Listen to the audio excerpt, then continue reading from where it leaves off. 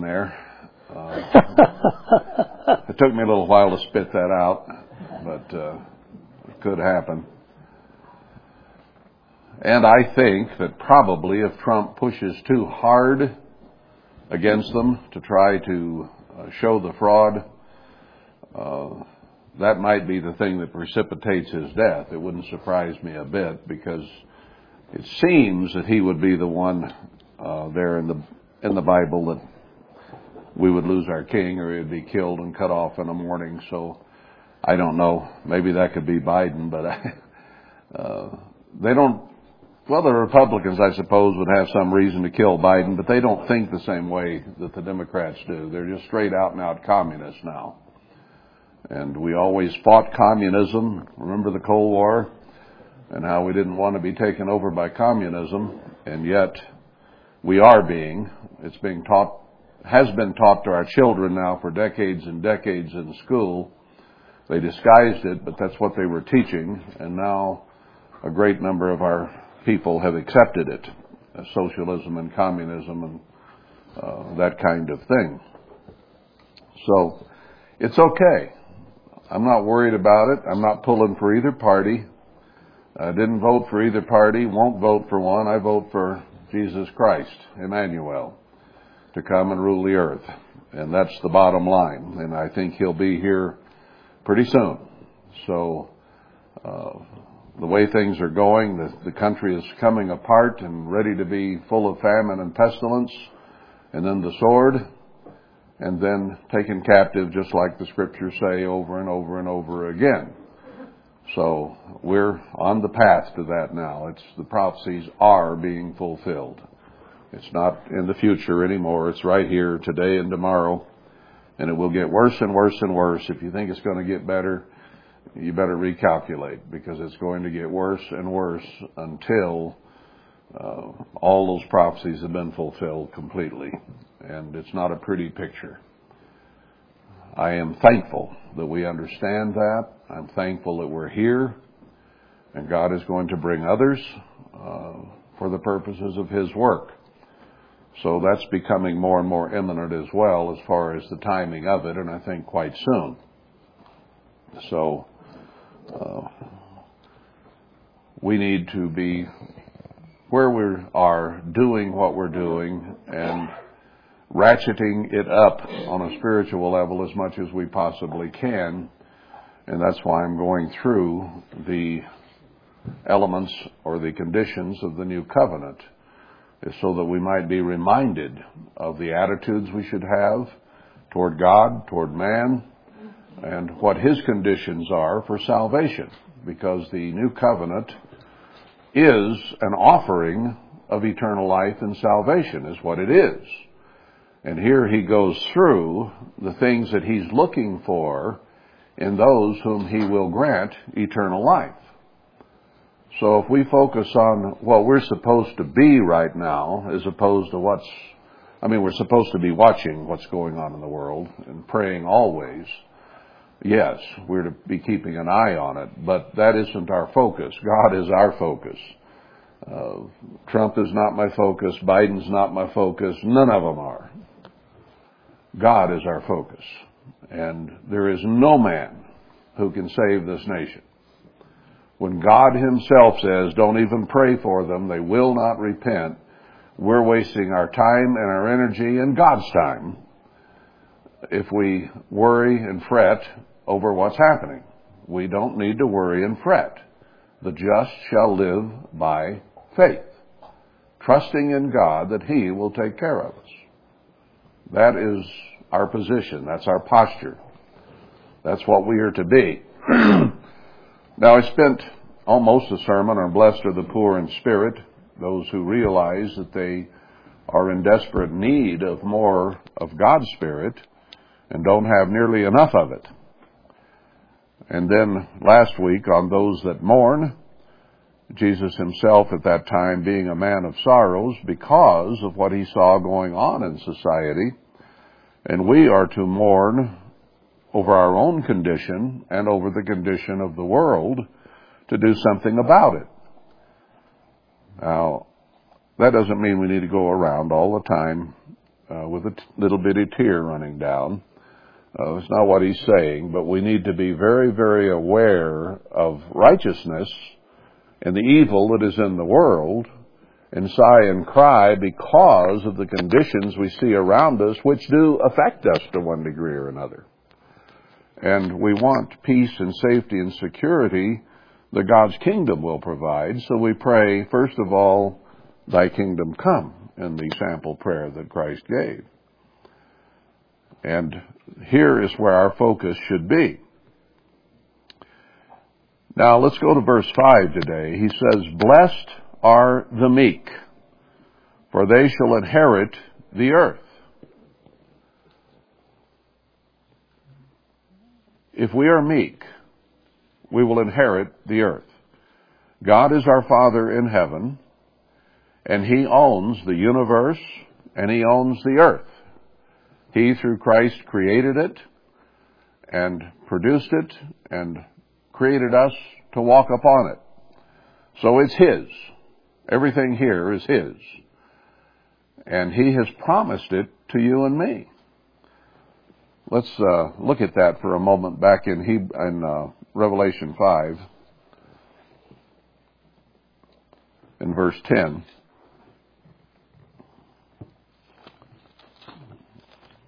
Revelation 5.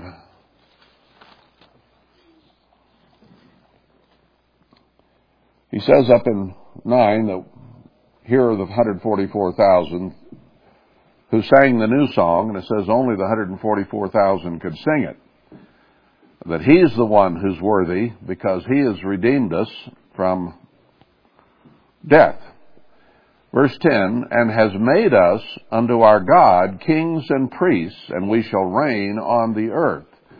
So this is speaking of the line of the tribe of Judah, the root of David up in verse 5, Christ Himself. And He has made us to be kings and priests. It's not something we can presumptuously take. It's not something we can declare. And we can't transform ourselves into kings and priests living eternally and immortally.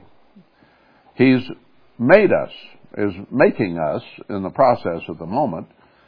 But this is a fulfilled prophecy as it's written. He's the one that has made us that, or will have made us that when it happens. And He considers us kings and priests now. Even in human royalty, when you're a prince or a princess, they look at you as a king or queen to be. And they put you through rigorous training to train you to comport yourself as a king should, or as a queen should. Rarely, well, so far never, has anyone lived up to all that training, but they try to get us to be what we ought to be if we're physically in that position. Well, here we are, having been brought to princeship or princessship, if you will, and told that we are to be kings and priests, and He will make us that. Now that's a positive statement. Let's understand that. I want to focus on that. He makes us that. It is His intent that we become that. And we have to agree with the program and get on with it and joyfully do what He wants done. Now, one of the fruits of His Spirit is joy, and yet at the same time, He tells us to mourn. So how do you do this? As a student at Ambassador College, I was a happy sort, a positive sort. I've never had much of a negative approach to things in life. I've always been pretty upbeat and positive. And I laughed a lot and joked with my classmates and this and that. But I had one of the evangelists, David John Hill, who is arguably the best speaker we ever had. He could just have you crying, and then he could have you rolling in the aisles. Ted Armstrong was somewhat the same way. And it was just a treat when you saw them on the schedule. Yeah, I want to be there, was the kind of thing. There were a few names you'd see on the schedule and say, oh, brother. Do I need to stay home and fast? I could sleep a little better. But that's the way it was among humans. But John Hill saw how seriously I took things in spite of the fact that I laughed and joked a lot and so on. So one day he said, you just need to take yourself so seriously. So that night he took me out to Shakey's Pizza, and we ate pizza and drank beer most of the evening, and he told jokes most of the evening because he was trying to show me that side of it. Well, I kind of knew it already, but I didn't want to appear too much that way to all the faculty, if you know what I mean. So, but I always have taken things seriously. And especially these last 24 years since this message started coming through. And no, I don't laugh and joke as much as I used to. There's a more serious side where my focus is, and yet, well, maybe I'm becoming a stick in the mud. I don't know. But I don't intend it that way. It's just that we need a balance in these things between mourning for the way things are and mourning for the way we are, and yet being at the same time upbeat and positive about what God is working through us. So it's okay for us to laugh and kid each other and joke and so on in a good and bantering and way, as long as it's positive and not picking at each other in a negative sense. That's not humor. That's picking. But if it's done in a friendly manner, it's okay. It's like the other day with Shirley here. She's been having some difficulties in sleeping. So we're trying to give her some natural things to help her sleep and relax. And, well, they're not doing any good. And I says, well, all right, we've tried that. I says, I do have another solution. We'll just whop you alongside the head with a 2x4. And that'll put you to sleep. I said, now the problem with this is that there's a side effect. You wake up with a sore head and a headache. Well, I wasn't threatening at all. She knew it was a joke, totally. But it kind of lightened us both up, and whoever else might have heard it. And that kind of joking, obviously, I wasn't picking at her. Obviously, I wasn't threatening that. And maybe it's my own bizarre sense of humor, but nonetheless, I found that over many decades, really, of visiting sick people and trying to comfort them and help them, that it's really true when the proverb says that laughter does good like a medicine. And a merry heart, I think it puts in the same context.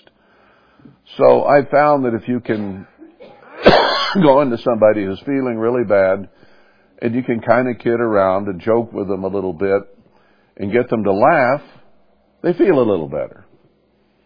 As long as they understand it's not mean and not trying to put them down and depress them further. You have to be careful how you do things, but somewhere in there is the balance.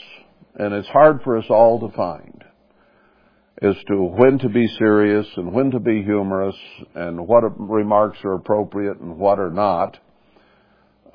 I think of all the things that a human being goes through, the attitudes, the things we say, humor is maybe the hardest one of them to get right. It's easy to go too far this way or that way, and sometimes we can offend, and sometimes we can carry it to where it's inappropriate. There's lots of bad jokes, and there's a few good jokes, and it's a very difficult thing for people to get humor right. It's a fine line, and humor is based on twists that you weren't expecting, basically.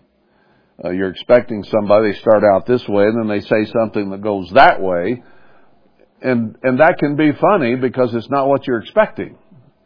If they'd have said what they expected you to say, that wouldn't have been funny at all. It's the direction. And I don't have to get into all of that a whole lot, but he does say that we're to have joy. That's one of the main fruits of his Spirit. And you have to combine that with this mourning and poor in spirit. So we take things totally seriously, and we talk about serious things, but we also enjoy life and enjoy humor and enjoy laughter. There's a lot about laughter in the Bible. A scoffing type or that type of laughter isn't good. But that which can uplift and relax us a bit is good. So God created laughter, and he laughs. I think sometimes he looks at us, and that's about all he can do, is laugh. But finding that balance is difficult. But here he tells us that he will make us kings and priests. That's his intent and that's his purpose, and he's working toward it. So we don't need to doubt him. You know, you can be meek and poor in spirit, and you can mourn, and yet he tells us, and I quoted this one 3 or 4 or 5 weeks ago, where there in Hebrews he says that we are to take hold and that we are to come boldly before the throne of grace. Well, now, how do you reconcile that? Okay, realize that you're spiritually bankrupt, that you need a whole lot more of his Spirit than you have. Mourn for your condition, but then go to him boldly to receive what you know you need. So the thing is recognition of our spiritual poverty and mourning over our need, but we can't fix that. You see? We can't fix that. There are people who are physically in poverty because of lack of training or mental or emotional issues or whatever it might be, and they see no way out of that. And in many cases, there is no way out. Like Christ said, the poor will always be with you or among you. There are people who are simply not gifted or qualified or trained to do what's needed to even feed their faces hardly. So they need our help, our compassion, our pity, our love, because there'll always be some in that category. But spiritually, we're all there. None of us can be spiritually what we need to be on our own. It isn't in man to do that. So we need to recognize our poverty and be in a mournful attitude, but then we have something that those people who are unqualified physically in the world don't have. We have a source to go to receive that training and that help and that strength and the ability, and have some of it given to us. God gives his Spirit without limit. Now, he will not give us what we are not prepared to deal with properly. But there's no limit on what he will give us if we do not limit ourselves. See, the Pharisees limited themselves. They were not poor in spirit. They did not mourn over their spiritual condition. They were proud of it. They thought they were hunky-dory. They were the cream of the crust, or cream of the crud. No, it wasn't the crud. They thought they were top-notch. So they didn't go to God to ask for his Spirit and for help. They thought they had everything they needed. And they could go to God and say, look at me, I'm so wonderful. You're going to bless me because you just can't help yourself, I'm so good. That was their attitude. I don't see that in any of us really. Maybe in part, sometimes we are that way to some degree because our vanity and our ego can get stirred up or whatever. But I think most of us recognize that there's a long distance and a great gulf between us and God. There really is. So, we go to Him who can do something about it. That's the beauty of what He's offered us. If you will have this attitude and realize what it is that you lack, and come to me boldly, not sniveling, not cowardly, not in a fetal position, oh, pull me, but realize realistically what your needs are, and then go to the one that has the answers. And boldly so. God, I recognize I am a louse. Help me. Give me your Spirit. Help me control my mind, my attitudes, my voice, my hands, my feet. I need your help. So whining and crying about it doesn't do any good. I don't like whiners, do you? I want a cookie. I don't want to give you a cookie. You come to me like that. Now if you come say, I'm kind of hungry and it's 2 hours to lunch, may I have a cookie, please? I'm much more inclined to answer that. You know what I mean? So's God. If we come boldly, that's what He tells us to do. Be bold about it. Admit our faults and ask for help. Positively, in faith. Just saying, help me, doesn't do a bit of good. You got to have faith that you're going to get an answer. So whining is not the answer. Now, the next category here, and I'm sort of covering it already, really, is blessed are the meek, for they shall inherit the earth. He is promising us rulership over the earth with Him if we are meek. Let's go to Numbers 12. Well, before we do that, let's go back to Revelation 3. Because we just read what Christ says. And while we're turning there, let's define the term meek. What does that mean? It is only a couple letters from weak. Sounds the same. W-E-A-K is weak. Meek is M-E-E-K. Now, God does not want us to be weak by any means. He urges us to be strong, not weak. And that's one of the four things He tells us here at the end time who are asked to do His work is to be strong, not weak. So meek and weak are not synonyms whatsoever. Not at all. Meek means afflicted, humble, lowly, needy, poor, gentle, and mild. Those are synonyms for meekness. I got those out of the Bible, not out of the dictionary, but they all pretty well fit, and there's more that can go with it. So, that's as opposed to vain, full of self, clamorous, loud, pushy, presumptuous. It's the other way. Now that means we can be meek, recognizing our spiritual poverty, because it does say that's one of the things here, poor or needy. Meekness before God is recognizing our need, being needy to Him. Now what does He tell us here? The end time church, this is where we are right now. We know this very well in Revelation 3. Verse 14, to the angel of the church of the Laodiceans, write, these things says the Amen. That's the so be it. That's Christ. The faithful and true witness.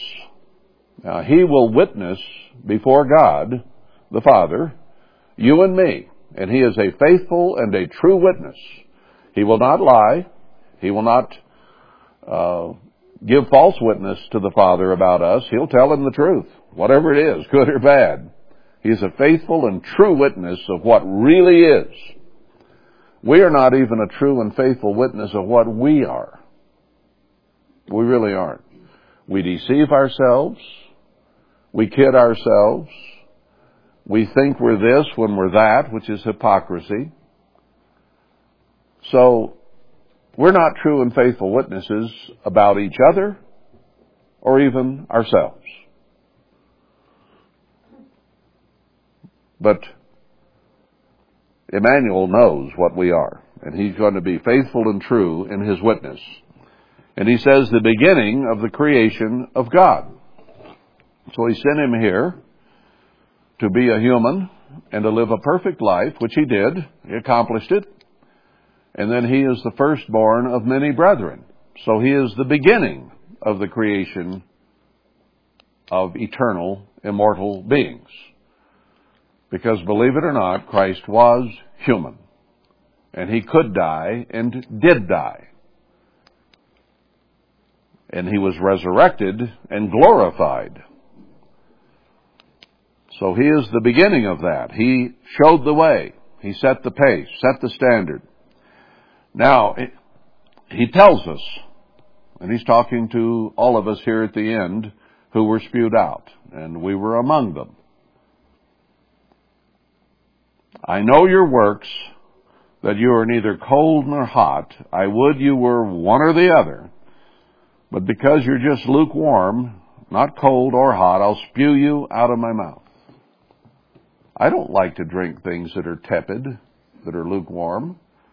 I want my coffee hot. And I want my beer cold. I don't like warm beer and I don't like warm coffee. Well, maybe iced coffee is okay, but not warm coffee. And Christ is the same way. He doesn't like things that are just, He wants us to be one way or the other. It's a lot easier to judge, isn't it? Do you want somebody that's asked about you, they say, what do you think about so-and-so? Yeah. That's not a real good answer, is it? Would you want to hear that? Be a fly on the wall?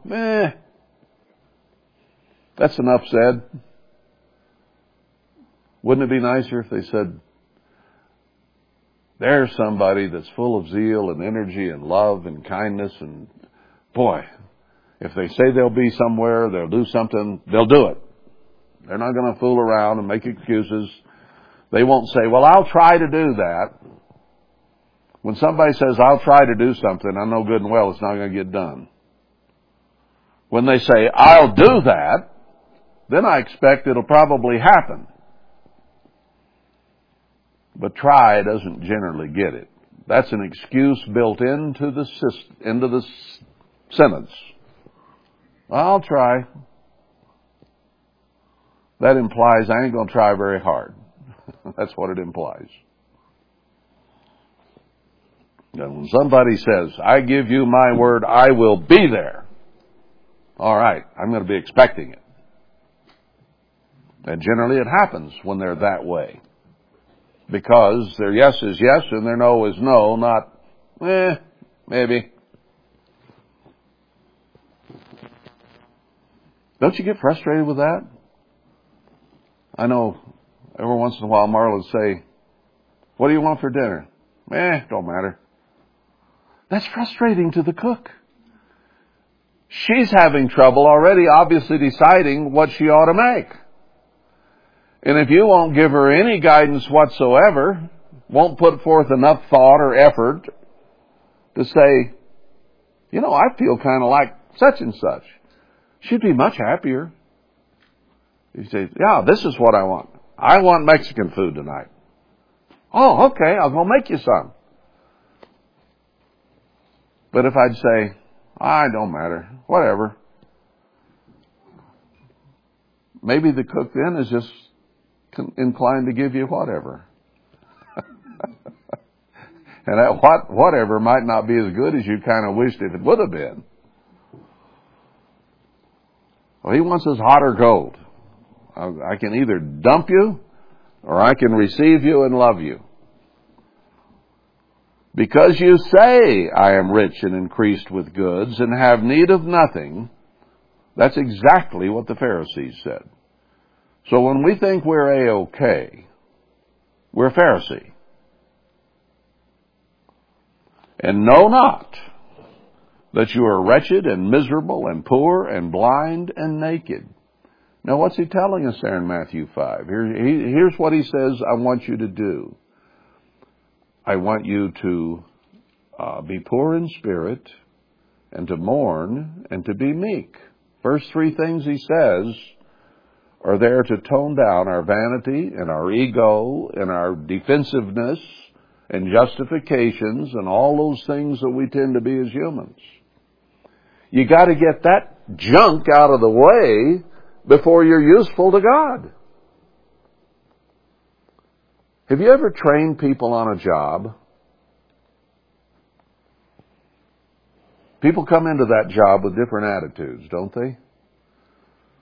Some people say, well, I don't know too much about this, but I'm willing to listen and just train me to however you want things done. You show me how you want done and I'll do it just that way. Now there's the kind of employee you'd like to hire. And then you have those that come in and say, yeah, I already know all about this. I know how to do this. You don't have to tell me. I know how to do it. I'll do it my way. Tough to work with. Because they will do it their way. And they won't accomplish what you want done the way you want it done. Now God's the same way. If you come in meek and humble, ready to be taught, willing to learn, then He's willing to teach you. But if you think you know it all, you're not teachable. Your mind is not receptive to learning anything. I used to work with my brother sometimes. And there was only one way. He was into carpentry and building and so on. There was only one way to build anything, and that was his way. And, oh, what a nightmare. We're building, in one case, my house. He was helping me. And I'd say, well, I'd like to have it this way. I'm going to live in it. It's mine. I'm paying for it. I'd like to have it this way. No, we got to do it right. My way was right. I wanted it this big and shaped like this.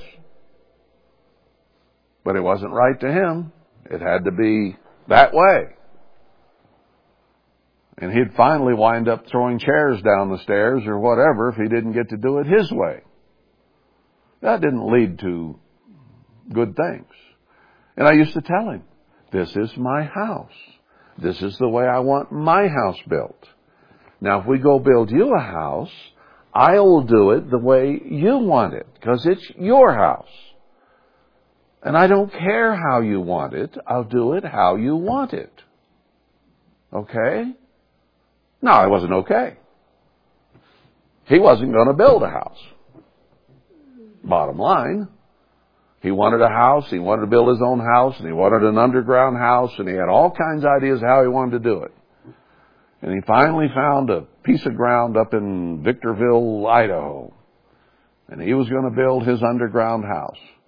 And he started gathering up junk here and there to build that house with. He had that land for at least 10 years, I think, and never even started excavating because he was fearful. He hadn't had much success in life, and he was afraid of success. He was afraid of accomplishing what it was he really wanted to do. So he'd help somebody else do something, and then he didn't have to take responsibility if it failed. So he never did anything with the land. Talked about it a lot, never did a thing. And then he finally sold it. Somebody gave him gold coins for it. And within 6 months to a year, I think 6 months probably, it was all gone. Just gone. He went to Vegas to visit the church down there, and these people had a new little baby. Gold then was worth $800-900 an ounce.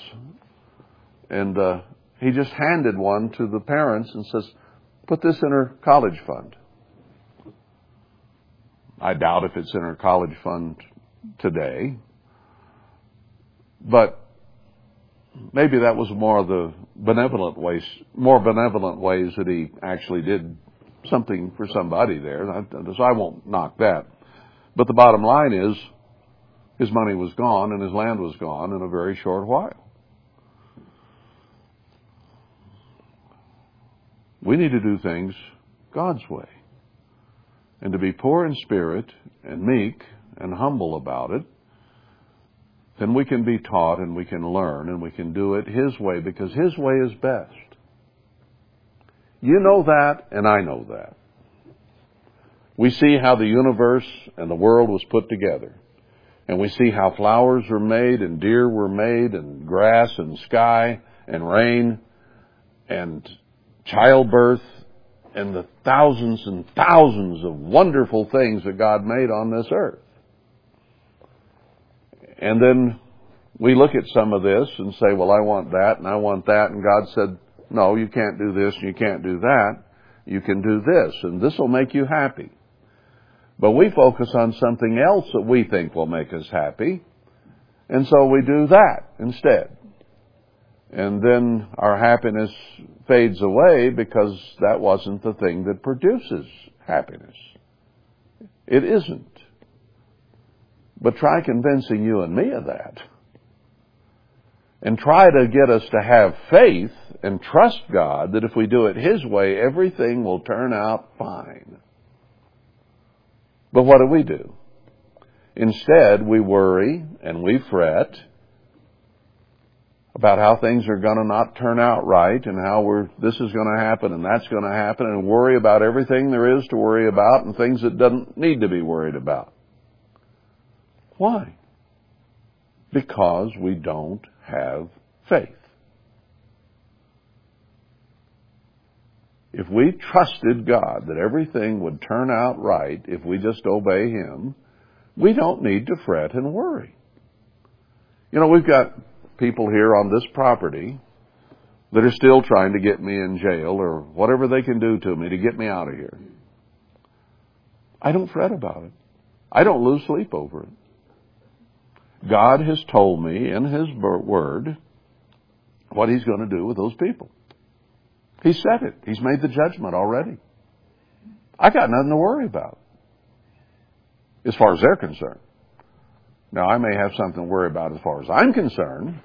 Am I obeying God the way I need to be? Is my attitude right? Am I doing what I should do? Those things I need to be concerned about. But things that God has said He will do, and I've talked to Him about it and said, you've told me what you're going to do, and you'll show us what we need to do, so why worry? I don't worry about the lawsuits. I try to do what I can to mitigate it or keep the costs down or whatever because of lawyer expenses, but I don't sit and fret and worry about it. What good does it do? What does worrying about your enemies do for you? It frustrates you. It depresses you. It puts you in a negative attitude. It makes you mad at the world and mad at them. If you're not careful, it could make you mad at God because you've got problems. Nah. He tells us don't worry about it. Leave it in His hands. But we don't believe Him. So we think we got to worry.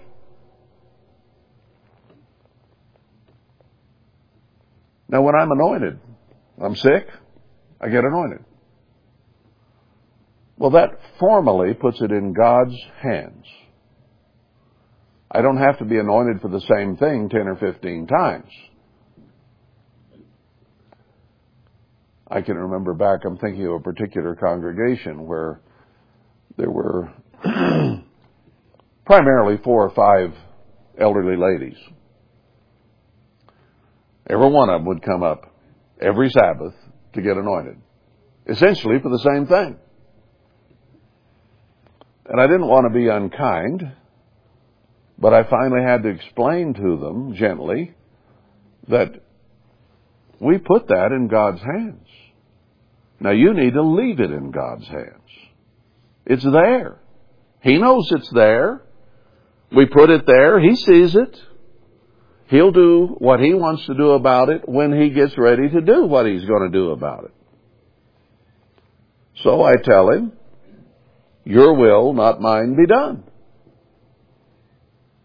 And sometimes I get this heart fibrillation. And it'll go through my mind, well, maybe this one's it. Maybe I'll cork off here. Okay. I don't want to die. And I don't want to cork off right here. But I have told myself, this has been put in God's hands. He knows what's going on. If He wants me to live, I live. If He wants me to die, there's not a thing I can do about it. It's going to happen. You know? My life is in His hands. I belong to Him. I'm His slave. I'm His servant. I'm His son. I'm His friend. I'm Christ's younger brother. You know, it goes on and on. The things that we are to God.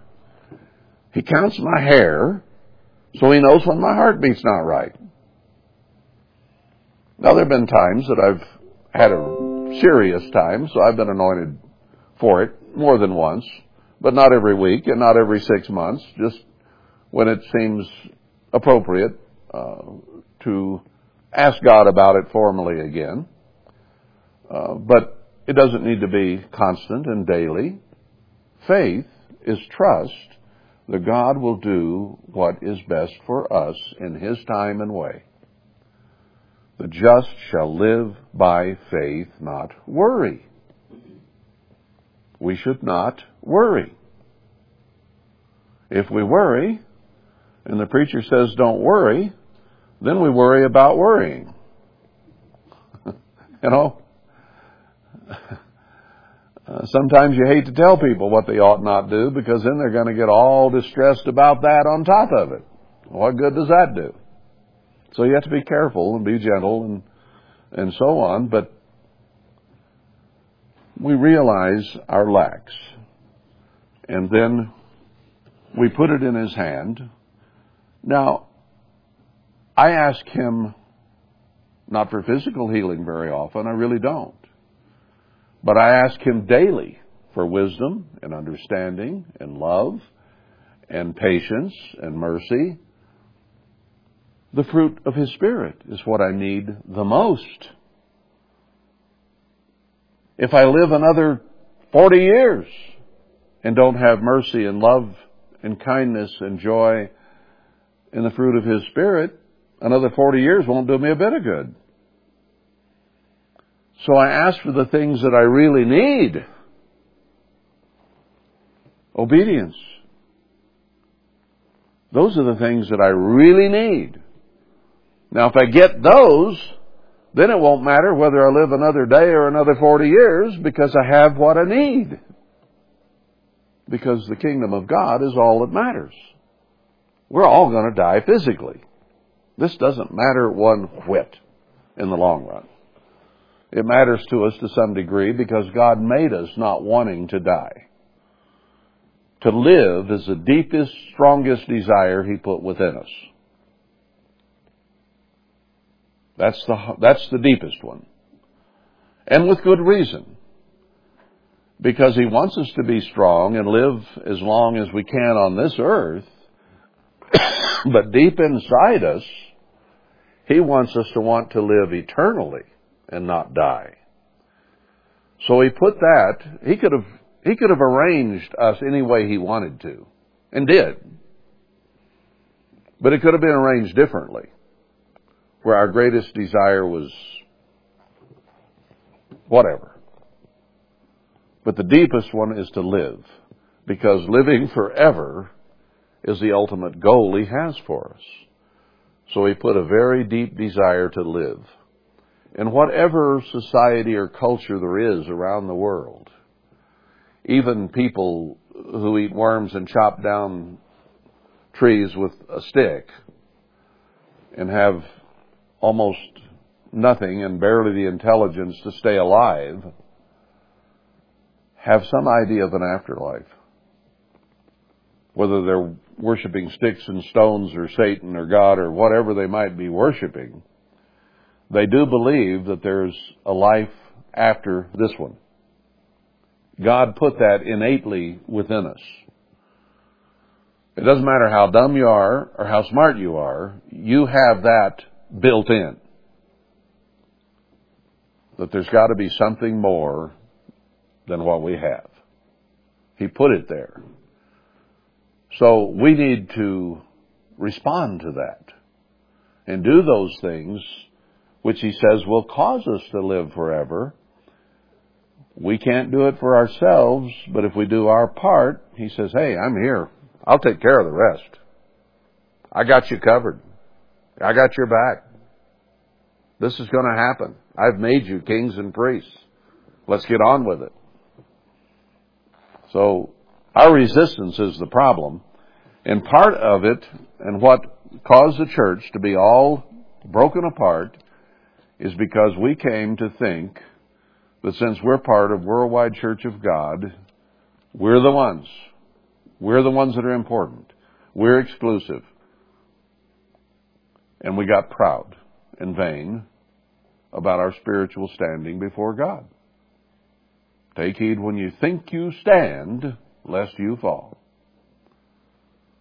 And that's what he's warning about here, the very thing that we were and still tend to be. Now, if you realize you're wretched and miserable and poor and blind and naked, that's a spiritual recognition, is that you don't spiritually have what you need. And that fits perfectly with poor in spirit, mourning, and meek, is that we realize we have need. Pharisees couldn't get it at all, and we weren't getting it very well either. So, now, what are you going to do? Are you going to become meek and humble and poor in spirit and then come to me for help? That's what he's trying to get out of us. That's all this is about. That's all it's about. I counsel you to buy of me. Come boldly before me to buy gold tried in the fire. What is gold tried in the fire? It's pure. He wants us to be pure, to be cleansed, spiritually pure. And white raiment, that equates to righteousness. This is all about spirituality. It has nothing to do with the physical. Unspotted by the world, clean clothes, that you may be clothed, and that the shame of your nakedness does not appear, and anoint your eyes with eye salve that you may see. See, we couldn't see before. We were blind to our own wretchedness and poverty in spirit, and how much we really lacked. And ultimately, that's really what Job's problem was, wasn't it? He was keeping the commandments, and he had a good opinion of himself because he knew he was keeping the commandments. What he didn't realize was the great variance between him and God. That he lacked so much. He was a human. He was a successful human. He had fine kids, and he had lots of herds and flocks. He had lots of money.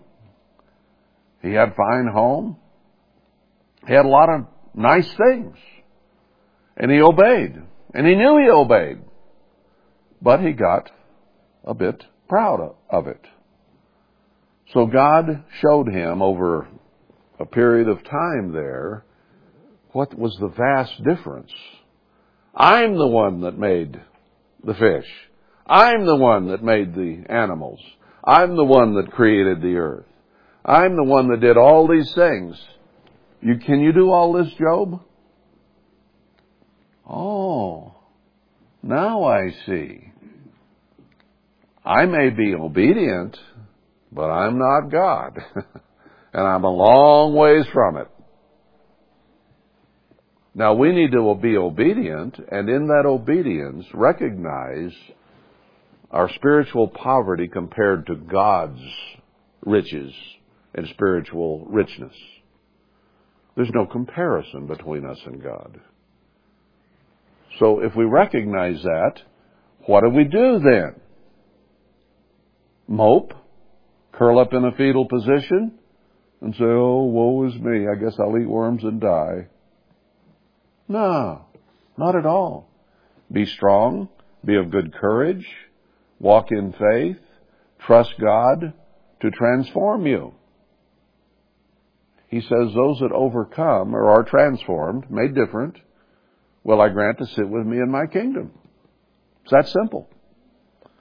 So here he tells us, when we realize, we anoint our eyes and wake up to the reality of our spiritual condition,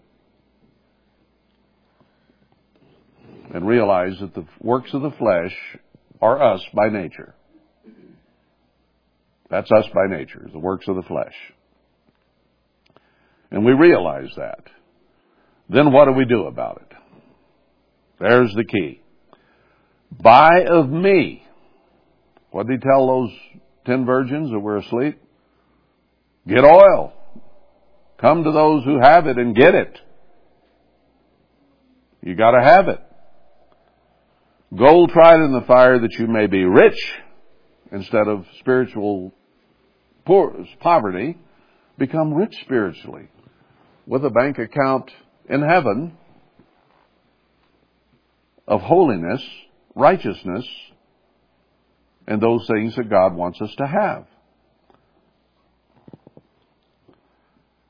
Now notice verse 19. As many as I love, I rebuke and chasten. Be zealous therefore and repent. Grasp from that even though we may have become Laodicean and didn't recognize our spiritual poverty and mourn over it and become meek, God loves us anyway.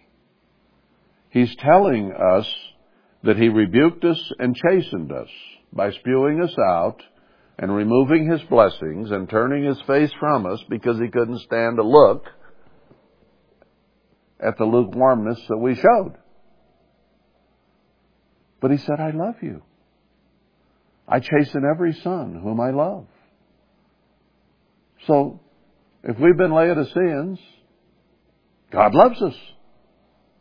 And if God loves us, what more do we need? Go to Him, get what you need to be what you ought to be. Don't be weak. Don't be insipid.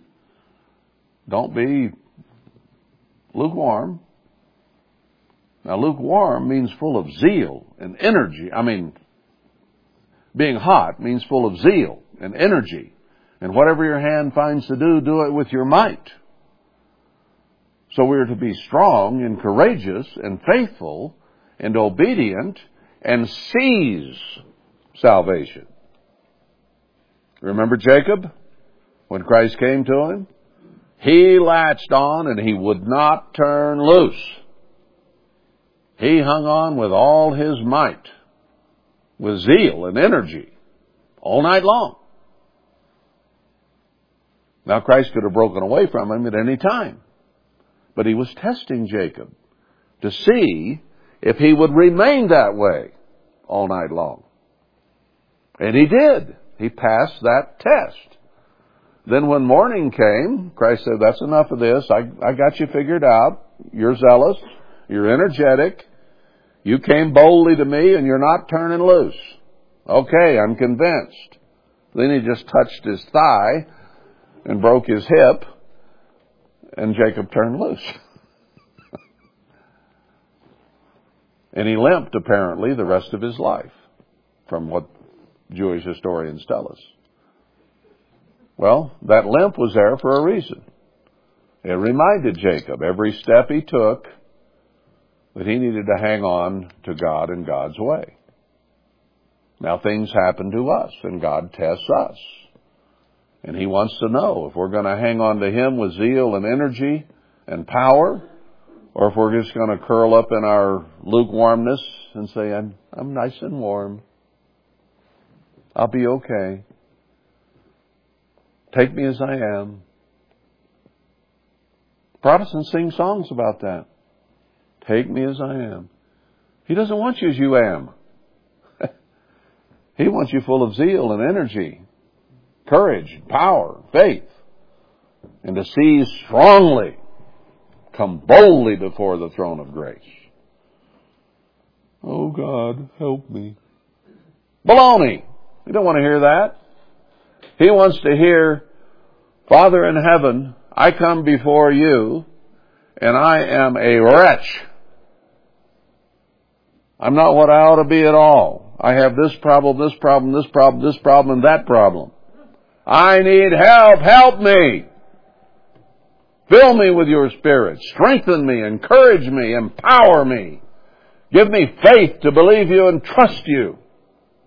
That's what he wants to hear. Do it. God doesn't appreciate weakness. He appreciates meekness, but not weakness.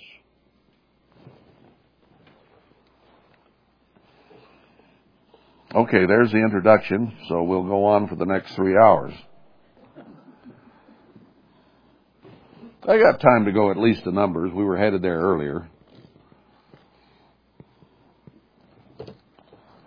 If I just go for 45 minutes, you'll come to expect it. Well, we can't train you that way. Let's go to Numbers 12.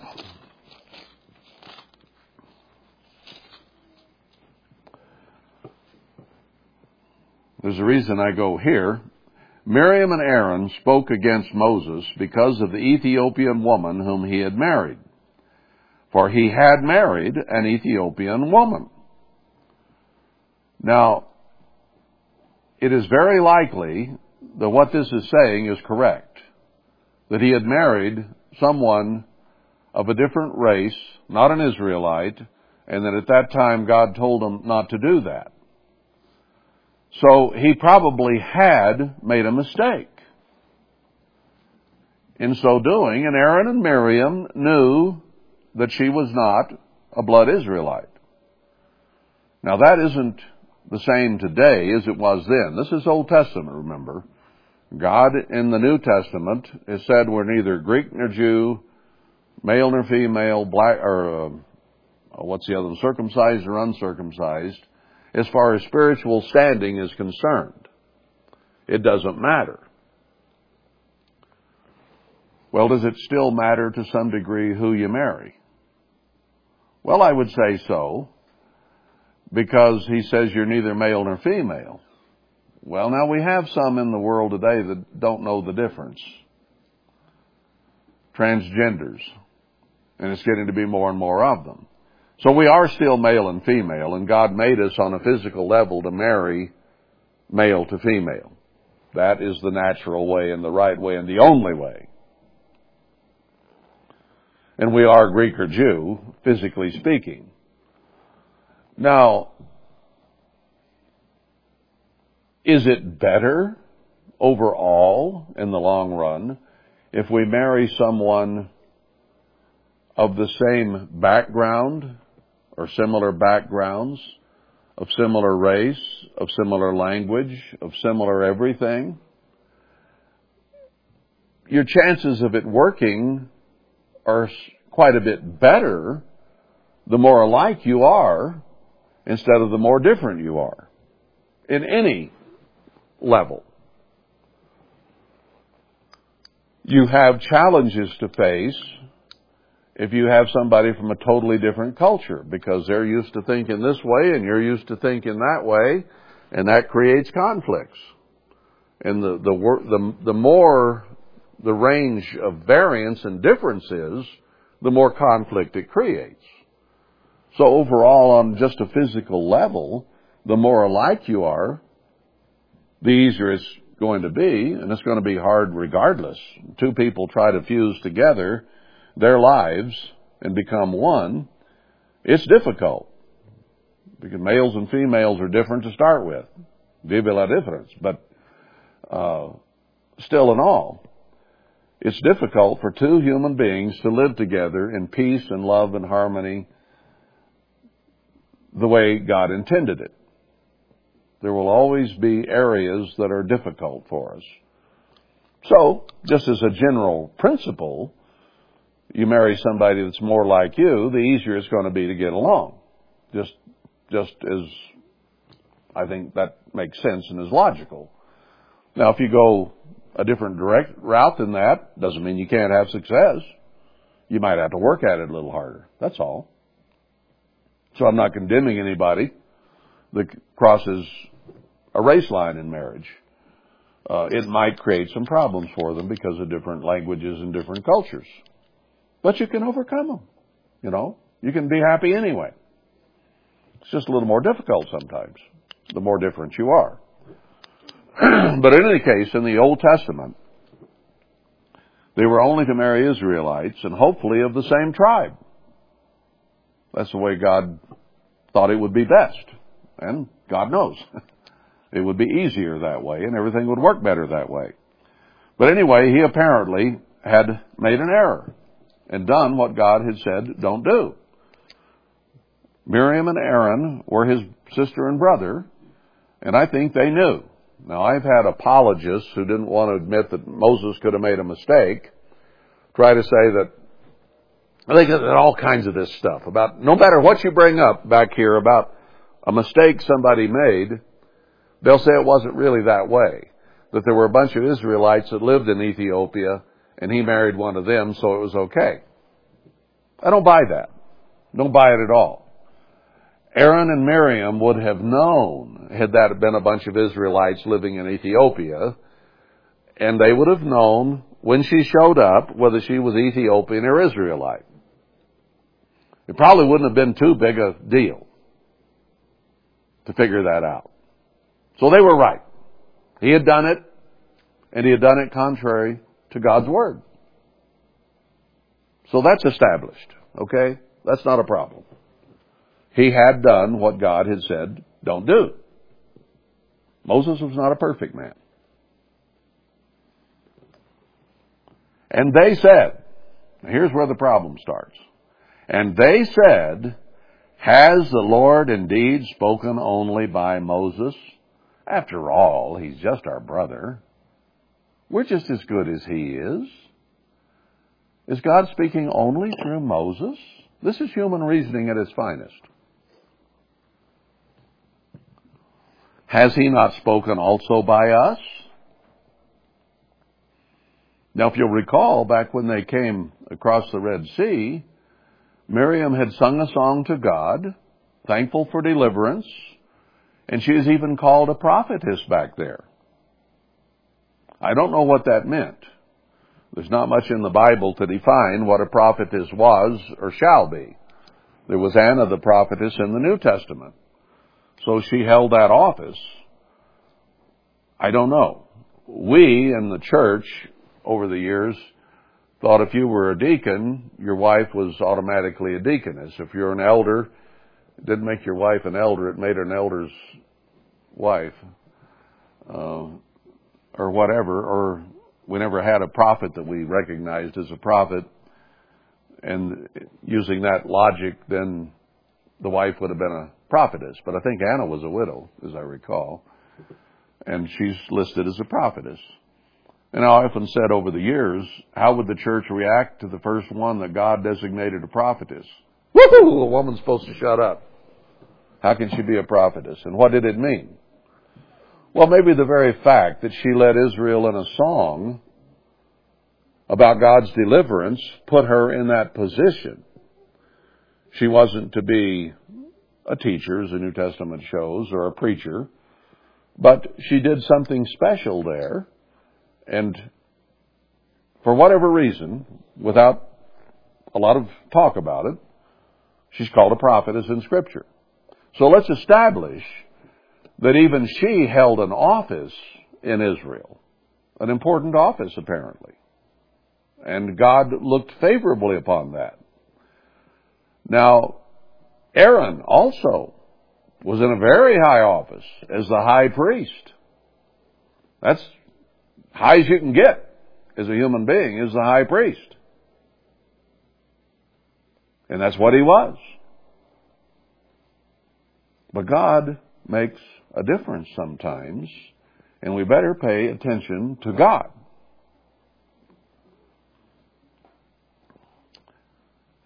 Has the Lord indeed spoken only by Moses? Has he not spoken also by us? And you know what? They were right. People would say, well, no, he hadn't spoken through them. He spoke through Miriam in that song of deliverance. He spoke through Aaron as he addressed the priesthood and the people as the high priest. So yes, God had heard them.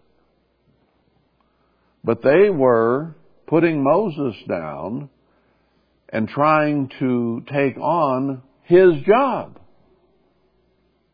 They weren't meek, humble, or poor in spirit. They were presumptuous, self-willed, full of ego and vanity, thinking that God heard them just as much as he heard Moses. Now, it doesn't say God didn't hear them. God did in the offices they had, as I just said. But he had a specific use for Moses, and they had better not tread on that. Okay? Let's see. God's spoken by us. Okay, the Eternal heard it. Now he makes a statement here. Now the man Moses was very meek above all the men which were upon the face of the earth. Christ told us to be meek. Moses was meek. He was a very powerful man, but he was meek. He wasn't full of vanity and ego and self. And you'll remember when God told him to go and speak to Pharaoh, he says, oh, well, I can't do that. He wasn't full of vanity and says, all right, Lord, you got the right man this time. Wasn't his attitude at all. In fact, he even got in a little bit of trouble because he kept pushing it. I really am not qualified. Okay then, Moses. You're still going to do it, but Aaron can talk for you, all right? Oh. But he was meek. He recognized his own lacks, his own faults. It doesn't say here that when they accused him of having done that, he rose up and defended himself and said, well, here's why it's okay what I did. No, God heard it, and God defended Moses. He didn't have to defend himself. Beautiful, huh? Well, God wanted to make sure that we understood that Moses was a meek man. And the Eternal spoke suddenly to Moses and to Aaron and to Miriam. Come out, you three, into the tabernacle of the congregation. And the three came out, probably in a thundering voice, because it was suddenly. He looked at it, he heard what they said, he saw their attitude, and he was going to deal with this. So the Eternal came down in the pillar of the cloud and stood in the door of the tabernacle and called Aaron and Miriam. So they all three came out, and then he said, you two, front and center. I assume from that Moses kind of stood back a little, and they came forward. Well, naturally they'd come forward. They thought they were just as good as Moses. They still had the same attitude that they had had. It was about to be dealt with, though. So the three came out, and then the two were called forward. And he said, hear now my words. I'm going to give you a talking to, and I want you listening. I'm paraphrasing, but that's what's going on here. If there be a prophet among you, I, the Eternal, will make myself known to him in a vision and will speak to him in a dream. Now he says, this is the way I work. If I choose a prophet, I will speak to him in visions and dreams. That's the way I do it. That's my M.O. Okay? Now that means that none of us had better take an office like that unto ourselves, God not having let us know what He intends. You better be good and sure before you try to accept or take an office or a job that that's exactly what God wants, and He's let you know. Now if you go through the prophets, you'll see that. Amos, God says, I want you to go talk to Israel. Oh, I'm just a picker of fruit. I'm a fruit picker. Not me. Amos, do it. That's pretty much his whole deal with all the prophets. He went to them, and they said, oh, wait a minute, I can't do that. And he says, do it. Oh, okay. And don't argue too much, or I'll have your brother speak for you. You know what I mean? Do what I say. But if I didn't come to you, then don't do it. See, they had decided that we're as good as you is. That's what they decided. And God hears us too. And we're just as important. And they diminished the job that God had given Moses by saying they had the same power, the same influence with God that he did. So the first thing he says is, this is the way I normally do it. And I didn't speak to you in a vision or a dream. And he didn't with Aaron or Miriam. He hadn't.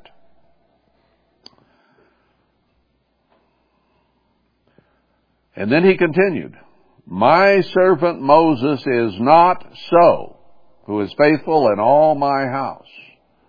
Now he says, this is normally the way I do it. I'll give him a vision or a dream. But not Moses. He's making a point here. With him will I speak mouth to mouth, even apparently, and not in dark speeches, and the similitude of the eternal shall he behold. He's not only going to hear my voice, mouth to mouth, he's also going to see my form. Wherefore then were you not afraid to speak against my servant Moses? Not only didn't I just speak to him in vision and dream, I spoke to him mouth to mouth, and he can see me. Not in glory, but his similitude. What he was shaped like, what he looked like, if manifested as human. Met him on the plains of Mamre. Abraham fed him and the angels that were with him. He appeared to Moses more than once. So he says, he's basically saying to Miriam and Aaron, who do you think you are? Why would you do this? You've seen me work with Moses. You've seen the Red Sea part. You've seen the manna. You've seen the quail. You've seen all these things that I've done through Moses. And now you think you're just as good as he is. Didn't have anything to do with as good as, because they were accusing him of being a sinner while they were righteous. That's what this is all about. You're a sinner, Moses, and God will listen to us as much as, maybe more than you, because you're a sinner. Now that's a scary position to take. All men are sinners. And it is not for any of us to say, you're a worse sinner than I am. We're not to judge that way. But they were. God didn't like it. Didn't like it at all. He makes the judgments. He had made the judgment on who would be the prophet. It was Moses, it wasn't Aaron, and it wasn't Miriam. So he's setting them straight here. And the anger of the Eternal was kindled against them, those two. He was angry at both of them. And he departed. So he said he had his say, and he disappeared. The cloud departed from off the tabernacle, and behold, Miriam became leprous, white as snow. And Aaron looked upon Miriam, and behold, she was leprous. Leprosy is a disease where you just simply rot away. Your fingers turn white, the skin and the flesh begin to deteriorate and your fingers just fall off, and your feet and your legs, and you die. Leprosy is a nasty business. And she was leprous. I mean, she was going to die. God had given her leprosy. And when you had leprosy, you were put outside the camp and you were kept there until you either died or got over it, which they didn't do without certain cleansing that God said would have to happen. So this was a pretty strong pronouncement. Now, he did not give leprosy to Aaron. Aaron was the high priest. I think God respected that office and therefore did not come down as hard on Aaron as he did on Miriam, who was not only out of place as an office, but out of place as a woman who was not to be taking or usurping a man's position. So she was doubly responsible here. And she's the one that God laid this on. So Aaron said to Moses, "Alas, my Lord." Oh, he's suddenly my Lord. It's not I'm as good as you are anymore. It's my Lord. "I beseech you, lay not the sin upon us, wherein we have done foolishly, and wherein we have sinned." Aaron's repenting here. Aaron's changing his attitude. He's showing respect to Moses and asking Moses not to hold this to his account, but to forgive him. Totally different attitude. There's some meekness. There's some humility. There's some throwing aside of his ego and his vanity and what he had puffed himself up to be. And now he's being humble. Isn't that what God's looking for? He was upset because Miriam and Aaron were proud and vain and self-centered and thought of themselves more highly than they ought to have thought. So he humbled them through words and through leprosy. And it was his sister standing there leprous, and leprosy is very, very contagious as well. So if Miriam had it and he was with her, he could have contracted it very easily, just by the normal sequence. So he changed his attitude. "Let her not be as one dead, of whom the flesh is half consumed when he comes out of his mother's womb." She was bad enough that he could see she was already half dead. Well, here's Moses, who didn't say, "I told you so." Don't you realize I am so much more important to God than you are? That wouldn't be meekness. That would be vanity and ego on Moses' part. But he didn't react that way. When Aaron showed some meekness and some repentance, he asked for forgiveness. And what did Moses say?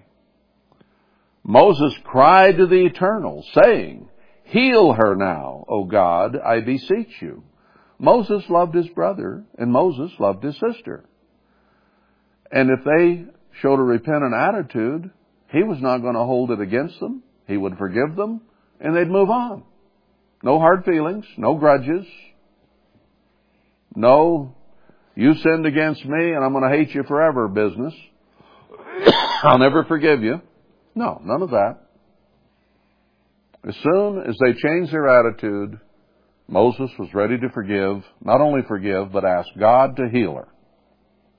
And God cried for that. And the Eternal said to Moses, "If her father had but spit in her face, she should be ashamed 7 days." I mean, leprosy is a lot worse and you stay out until you get over it or die. But this was not a minor infraction that Miriam and Aaron had committed. Presumption is as witchcraft. That's what God says. When we presume an office that we do not have, or we put down an office that God has ordained, that's presumption. And God said it's the same as being a witch. If you presume something like this, He's saying you're just like Hillary, to put it in modern terms. She's a 4th-degree witch. Hillary Clinton. So God puts you in the same category as Hillary if you are presumptuous and you talk about someone whom God has put in office. That's scary business. What is God going to do with witches? We better be careful what we say. If her father had just spit in her face, she had had to been out of the camp 7 days. Let her be shut out from the camp 7 days, and after that, let her be received in again. So she was shut out 7 days, and the people journeyed not till Miriam was brought in again. They stayed right there. And then they moved on. What did God do? God saw repentance in Miriam and Aaron, and that they realized they'd made a mistake and had sinned by speaking against Moses. So instead of letting her stay out of the camp and die, God gave her a very light sentence. Just stay out 7 days. Same as if your dad had spit in your face.